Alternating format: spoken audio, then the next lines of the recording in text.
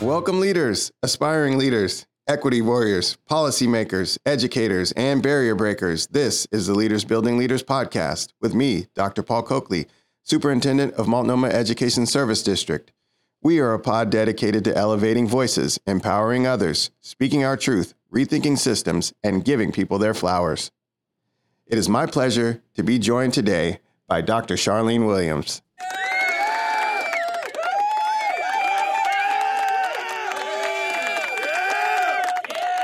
Dr. Charlene Williams has deep ties to the Pacific Northwest.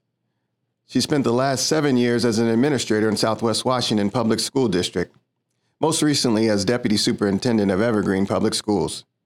She supervised district leaders, led the development of their district's 5-year strategic plan, and launched the Superintendent's Advisory Committee. Williams previously served as Assistant Superintendent in the Camas School District from 2016 to 2022. She supervised principals, designed professional development opportunities, and facilitated district leadership meetings and trainings to better align district services and supports for students.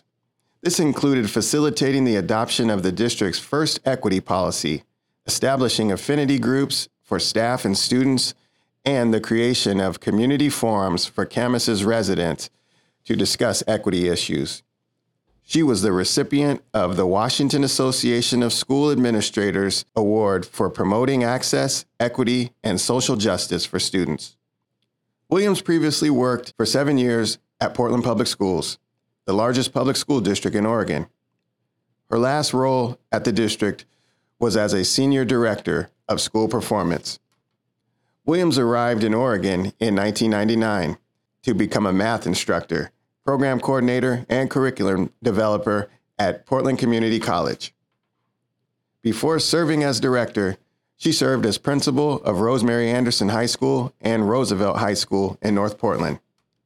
In July 2023, she was selected as the interim director of the Oregon Department of Education. Her appointment was approved by the Oregon Senate in September of 2023 for the permanent role as the director of the Oregon Department of Education. It is my pleasure to be joined today by Dr. Charlene Williams.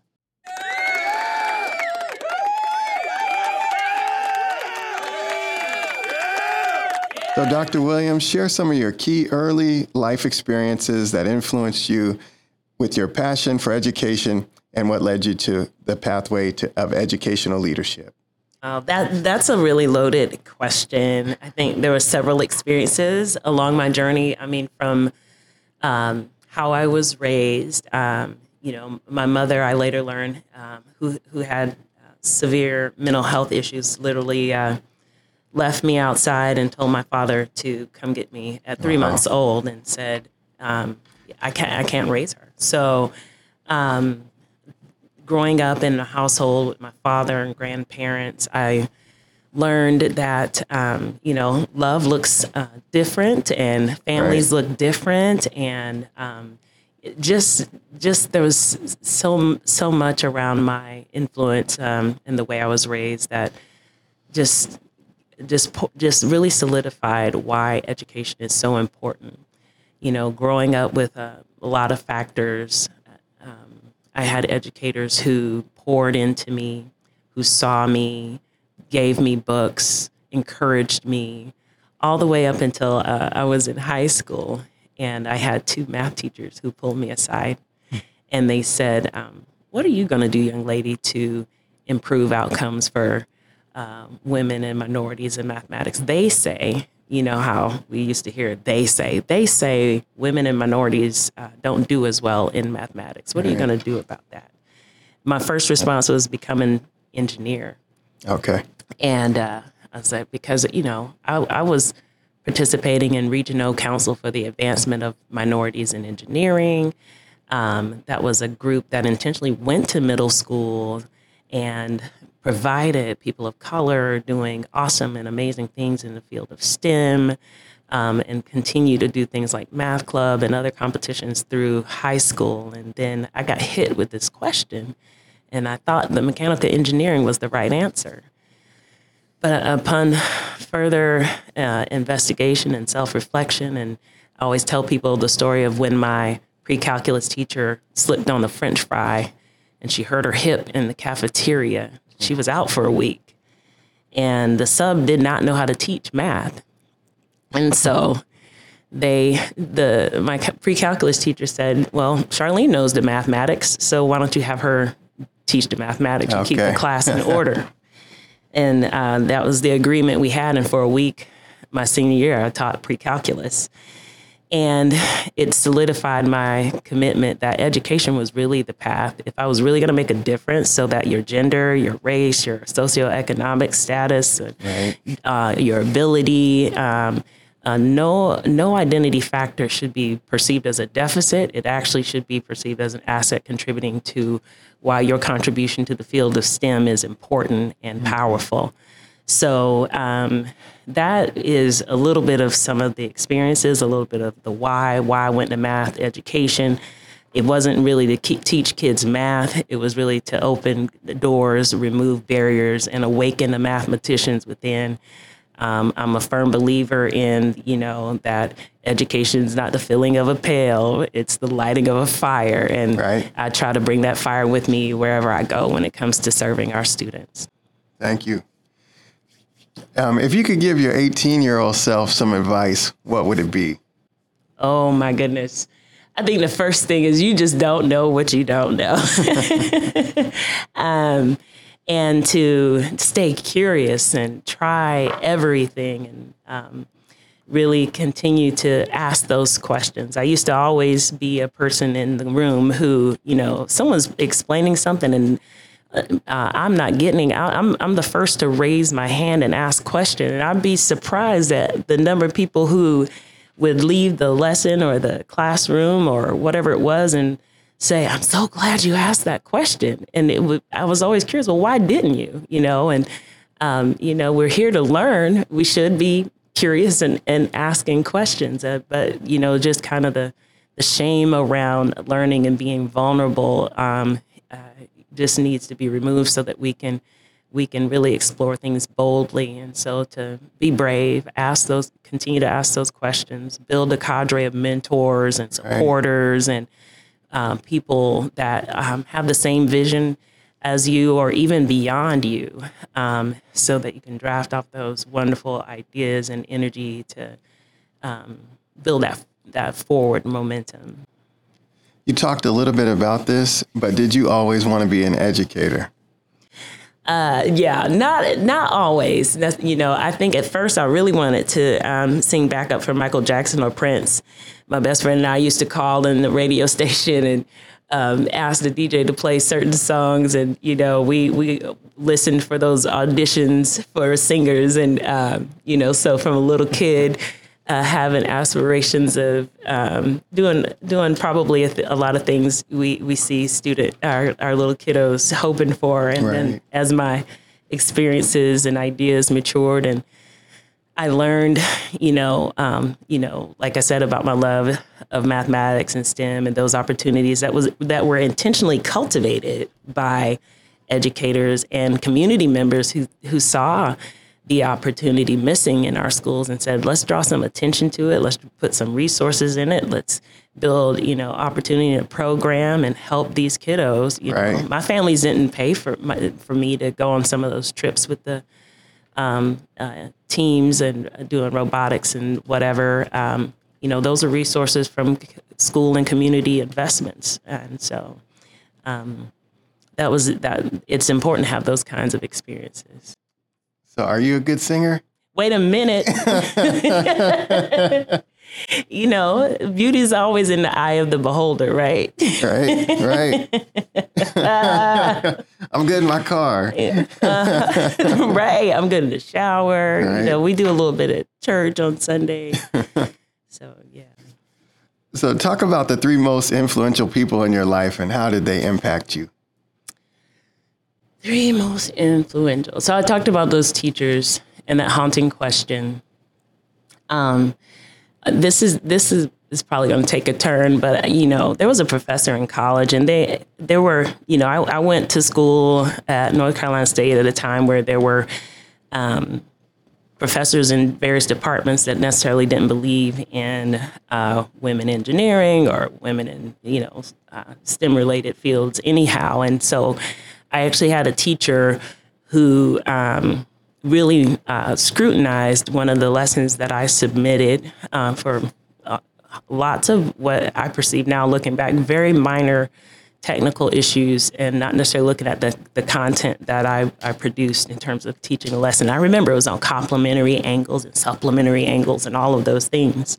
And he made a comment to me like, I don't know that you're cut out for education or teaching, because of, what he perceived to not be the best lesson plan. And it infuriated me.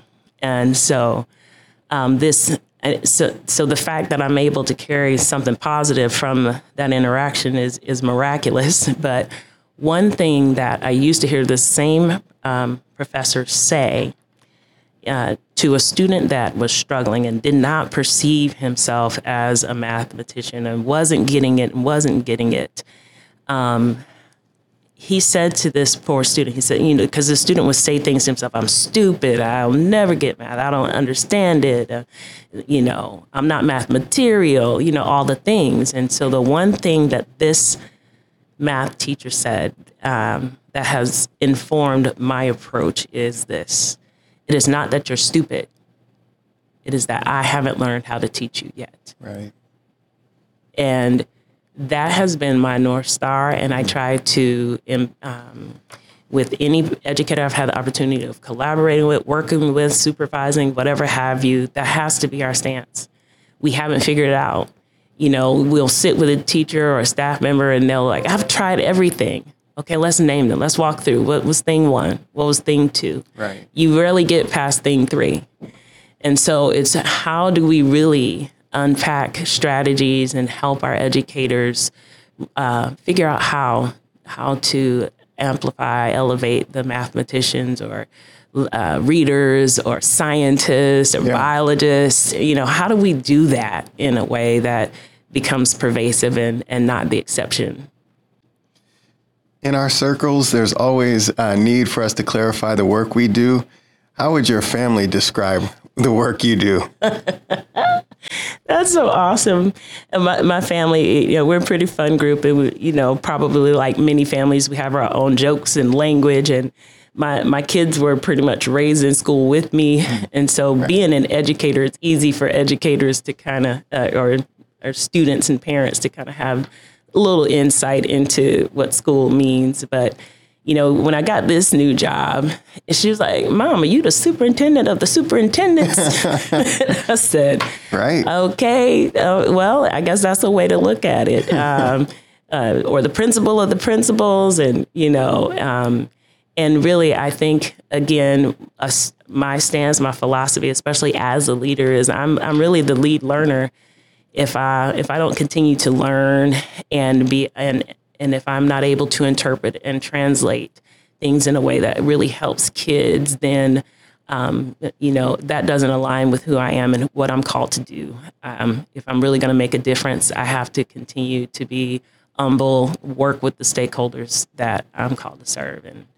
And this job gives me that opportunity. But they have fun. They're saying they're really proud of Mom. At least they posted it, so we'll see. Yeah, they got to be. Let's talk a little bit about mentorship. So for me, mentors have played a significant role in my pathway to K-12. And when I talk to leaders, they like to share. It seems like we've all had those type of influential mentors. Who was that for you? And what kind of profound impact did a specific mentor have on your journey? Oh, that's beautiful. I've had many mentors. And when I look back, I think about, how students have mentored me, parents have mentored me. I'll never forget the mom at Roosevelt who slammed a newspaper down and said, "You gonna let them write about us like that?" And I said, "Well, ma'am, it's maybe month 2 for me on the job. I'm a, let's talk about it. And it was an article that had all this kind of deficit language about students and families. And she was like, I'm a single mom. My kid is here every day. They're dressed. I can't make every meeting because of my schedule, but that doesn't mean I'm not a committed, involved parent, and so on. And just the education that, if we pause and we shut up long enough to listen, they are mentoring us, our students and our families. Right. And so that spoke volumes to me. I think about the student who sat in my office mirrors me in a lot of ways, same skin complexion and hair texture. And she's just looking at me, rotating her head from side to side. And she says, so you the principal. So you the principal. And she does this a couple more times, and it just amplifies, again, the need for how representation matters. Right. And just how important having an open door and creating real talk opportunities for students and communities to come speak their truth is so important. So that mentorship is key. And then the latest specific one that I have is Dr. Tammy Campbell. She's a educator in Washington State. And I told her, I said, I'm a preacher 4 B's everywhere I go. I'll give you credit, but they are mine too. And the 4 B's being, number one, we have to believe. We have to believe in the unlimited potential of each and every scholar. We have to see them and their scholarship potential, and we have to cultivate that. I think hopefully you've heard that in this conversation. We have to create a culture of belonging. And I believe as much as these B's apply to students, they apply to staff, they apply to parents, they apply to community members. These B's, we have to believe in one another. We have to create spaces of belonging and be intentional about that. We have to remove barriers. We have too many barriers. Some are baked into policy and procedure and laws that we need to unpack. And I now have a little bit more opportunity to see behind the scenes of how those things are created or undone. And then the final B is broadcasting student voice. Okay. Broadcasting student voice, doing all that we can in everything that we do. How do we come back to center? You said it in our previous meeting that sometimes there's events that happen in education where we have to center on adults. But it would be so nice to keep that focus on our students. Yeah. Thank you. And I just want to give Dr. Campbell her flowers, too, since you mentioned that. Yes. Yeah, she's great. So in your opinion, what is the most specific trait or strength that somebody needs to be successful in educational leadership? Humility. You can't come in here with a thick ego thinking you know everything. You have to create space, again, like I said, as lead learner. You need to have passion, vision, ideas, and clarity like never before. But you have to write them with a pencil and have your eraser ready because you will have inputs that show you otherwise. Right. And so I think it's important to have a dose of humility in this role. Thank you. As a leader, how do you personally approach and navigate challenges or setbacks? And how do you build a culture of resiliency with the people that you work with? That's awesome. That's a very good question. First, I start with me. If I'm not doing the things that I need to do to take care of myself with my regimen, routine, to stay grounded, reconnect with my values, I feel it in my body when I feel like I'm being pushed out of integrity. If my margins are thin and I'm losing patience and, I have to plant my feet on the ground, take some deep breaths, maybe call somebody. Like a Dr. Campbell said, look, this is where it is. Yeah. So I got to get me grounded. And then just like those 4 B's, I actually use those as a framework for asking staff to show up, in our workspace. Yeah. So that we create that culture, with one another as we are also then trying to, so we do that work inwardly which allows us to do that work outwardly. It's important. Yeah. So as you know, education, the landscape is rapidly changing. And from what I know of you, you always stay up on the latest research, best practices, you're innovative, and you work to ensure continuous improvement. How do you do that as an educational leader? Oh, I love that you call those things out. I'm really trying to find ways to bring us back to center around what are the best practices in teaching, culturally responsive practices, and centering our students and all the funds of knowledge they already bring, and knowing that they are there if we create the space. So I think, how we do it is, number one, reading and staying up on the latest research. And also, I think monitoring and doing rapid cycles of, improvement and just doing that action research on the ground, because it's so easy, with, like our scores just coming out, et cetera, to hover at the high level. Yeah. But how do we get on the ground and know when I walk into a classroom, I see the moves that are going to make a difference? And if I'm not seeing the moves, I have structures in place to have the conversation, provide the resources and support, and just go down the line, in interviewing and monitoring students and having conversations with them, talking to putting all the structures in place so that we get the outcomes that we deserve. Right. Strengthening those systems. So I'm a big advocate of Master the Morning, which is like my morning routine, but I'm interested to know, what does your morning routine look like? No fair, I haven't heard what your routine is. It's a secret. Starts, I'll give you it. I wake up at 5, so it starts there. Yeah. Okay. And then it's included a lot of cardio. Oh, okay. But I'll let you go into yours. That's funny. My morning starts at 4. Oh, wow. I have it used to be 3:30, and then the pandemic came. So I recalibrated a little bit. And I get up and I do, I have about 10 minutes with my husband, and we just kind of chit chat for the day. Oh man, he's up too. Well, I don't know if he chooses to be. Right.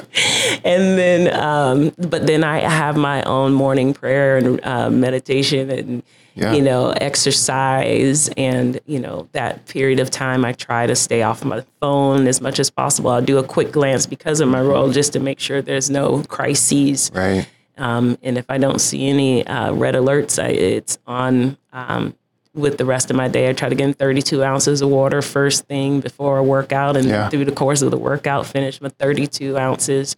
And I'm describing an ideal morning because it doesn't happen and with the same level of intensity, at least. I try to get elements of this in every morning. Right. I then pop in a lesson on Spanish because I'm trying to learn Spanish. And I then, yo hablo un poco español, and then I'll turn to OPB or listen to a book or, whatever the mood is that I'm in. And by that time, I'm typically on my way into work. So, okay. Yeah, that's real similar to mine. So I had to share with you some of mine, but no, that's really helpful. So what are 3 tools that are indispensable to you on your job? And these can be, anything, calendar, phone, just whatever it is that really dials you into leading the work you do. Okay. Well, I think when you said leading the work, that kind of shifted because I'm thinking, your devices lead you if you're not careful. And so what I've gone back and forth with digital planners and stuff. So I love my iPad, but what I'm finding now, being in a new role, and the brain science that says writing really helps you retain and writing and that stuff. So I've been using a journal and making lists and then verifying, beginning and end of day, what my priorities are, and then obviously forecasting out. But I think having something to journal the ideas, capture the tasks, those kind of things, monitor to see if I'm actually hitting my priorities for the day, so I can drive the day and it not drive me. Okay. Yeah. No, writing to me is, that's one of mine. Mm-hmm. And I really enjoy it too. The more that I prioritize it, the more I feel more productive. Yeah. So Yeah. let's talk about your new role. So what are some of the key policies and priorities that you're focusing on regarding education? Focus is such a beautiful word. It's often evasive in education because I feel like we often have 200-300. Okay, so literally we had over 2,000 bills in this last session. Right. Right. Talk about focus, right? Mm-hmm. And then there were over, I believe, 600 that were related in some way to education. And then now we're down to 115 pieces of legislation that have passed. And, so it's going to be difficult, right, to really have focus and depth of implementation of, at the level that we would desire. But fortunately, our governor and I think us as educators, having been in the system a while, we've used this opportunity to set some key priorities that help us prioritize, the ways in which we go about implementing those pieces of legislation. Yeah. Okay. And of some of those new initiatives, what are some of the ones that you really feel have a positive impact on students and community? Yeah, several do. I'm really excited about the Native Hawaiian Pacific Islander Success Plan opportunity that we have. I think that's amazing. I'm excited about, of course, our early literacy initiative because we know when we start early, we change the trajectory of children's lives, literally, by how well they can read, write, and problem solve, and all those kinds of things. And just all of the pieces that keep our children safe, that keep our children in school. There's some bills that are technical fixes and things of that nature. And the reason why those things are important, the more time we can save you at the district level, the building level, the classroom level, the more time we can save people from, bureaucracy so they can focus on education. I think it's better. And for the listeners out there unfamiliar, what do you want to share about the Early Literacy Success Initiative? I am so excited about Early Literacy Success. We have an opportunity to transform early literacy with the way we've done our legislation.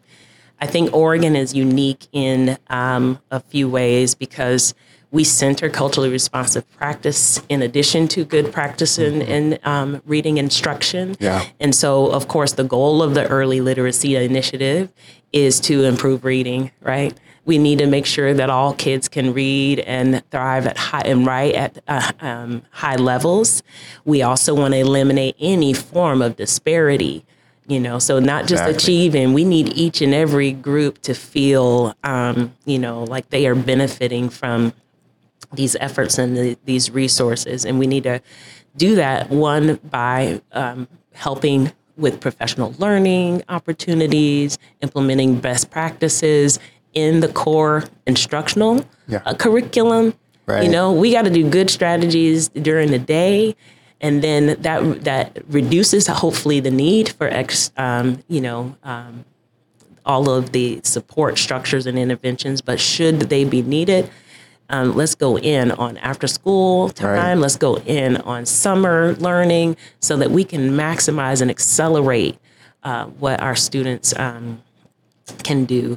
So I think our early literacy initiative, like I said, the fact that it says do all of this in a culturally responsive way, it helps us pause and think about that. Because what we do, we go off and running. Oh, science and reading is great. And then we reproduce the same deficits and outcomes that we've had for years because people have used it and the results continue to be disparate. But if we get real intentional early on, I think we're going to do some amazing things because we know what happens when students can see themselves in the curriculum. They can see others in the curriculum. Right. Let me say this right here. Powerful. Let me say this. We often think about diversity and diversifying curriculum and creating these opportunities as if it only helps marginalized groups. It helps everybody. It has to be about windows and mirrors. All students need to build empathy. They all need to know about the contributions of other cultures. Right. It is healthy. It is healthy to be able to look across difference and appreciate it. And we need to create the space in order to do that. And so I think we, once we move out of fear and we move into hope and possibility, the conversation we can have through this culturally responsive practice is going to be transformative for our communities and transformative for our children. Right. In terms of the future, so 5 years out, what do you think the world of education will look like? I hope that we are back to loving education, loving learning, people getting excited about what our children are doing. We move from binary thinking, either or, that we see the full continuum. We create conditions for people to have healthy dialogue about hard things and still love each other at the end of the day. And we model that for our children, right, so that they see themselves growing up in a healthy community. Yeah. At the end of the day, I think I heard earlier that families, want their children to learn, but they want them to be safe. They want them to be loved. They want them to have opportunity. They want people to believe in them. Yeah. And so I hope in 5 years that we're much, much closer to that.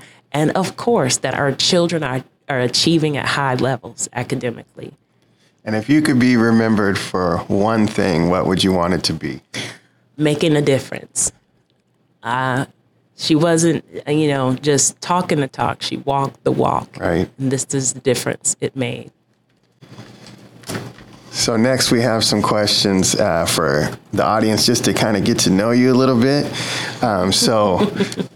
These will be coming out of nowhere, but just, whatever you got, you be as transparent as possible. So what are 3 books that you would recommend for the audience of listeners? And I think our audience of listeners is like educators, teachers, classified staff, administrators, aspiring leaders, but also just parents that are interested and supportive of K-12. Dr. Coakley, you got me opening my Audible app. I'm out here. First of all, there's three of my Spanish lessons in here. I'm doing the Pimsleur Spanish level 3 right now. But I would recommend. Don't let the level 3 fool you. I still struggle when I start speaking, but I can understand a lot more than I could say. Anyway, entiendo. Gracias. So I would say the 12-hour walk. Okay. Was very interesting. Is very interesting. I would say read the book, The 12-Hour Walk. I want to do a 12-hour walk, and if you're interested in doing one after you read the book, let me know so we can do that together. Right now, I'm starting to read Designing for Belonging. I think that's a good one. There's just so many books. There's workbooks, there's, leadership books. The Sum of Us. Some of Us. You got to read that book. Okay. Yeah, it sounds really familiar. You got to read that book. The Sum of Us it will deepen your equity lens, your understanding of our history. I think it will just give you, for those who do like to quantify what's happening to us as a society at the cost of, racism, oppression, etc. Read the book. It's a powerful one. And then on the same line, what about movies? Do you have any recommendations for movies? We are a Marvel family. I just want to say. I was telling folks, when Black Panther came out, we walked in there a little different, representation, but the movie was phenomenal. It was. Phenomenal. And then, yes, we wore white for the last one with, the tribute to Chadwick Boseman. Yeah. But, we like the Marvel series for sure. We show Batman some love. I love all the Batman movies, Dark Knight, and that kind of thing. So okay. And then of songs, what are your 3 songs that you would say these are your theme songs. My theme songs. Okay, wait. Fine, Mary J. Blige, Just Fine. Yeah. I love that song. What else? You can go old school, you can go new. I know. I got a lot of church songs in my head, like More Than Anything. Wow. Theme songs. I Can Do All Things. Yeah. It's a great song. Yep. Well, Dr. Williams, it's been a pleasure. Thank you so much for joining us. Yes. And we will get this out and up. I think there's been a lot of nuggets of wisdom that you shared to the listeners that they'll really be able to really get to know you and just dig in and kind of listen and rewind and get some of that knowledge that you shared. Do you have any last words for the listeners? If, as I understand it, it's aspiring leaders. Yeah. Potentially in this. I hope you pursue leadership. We need you. We need diverse perspectives. We need humble warriors, relentless people who will fight for what our children deserve. Right. And you'll find out there are more allies out here who want to do it with you. So you're not in it alone. We're excited that you're in your new role, and thank you. And thank you for joining the Leaders Build Leaders podcast. Awesome. Thank you.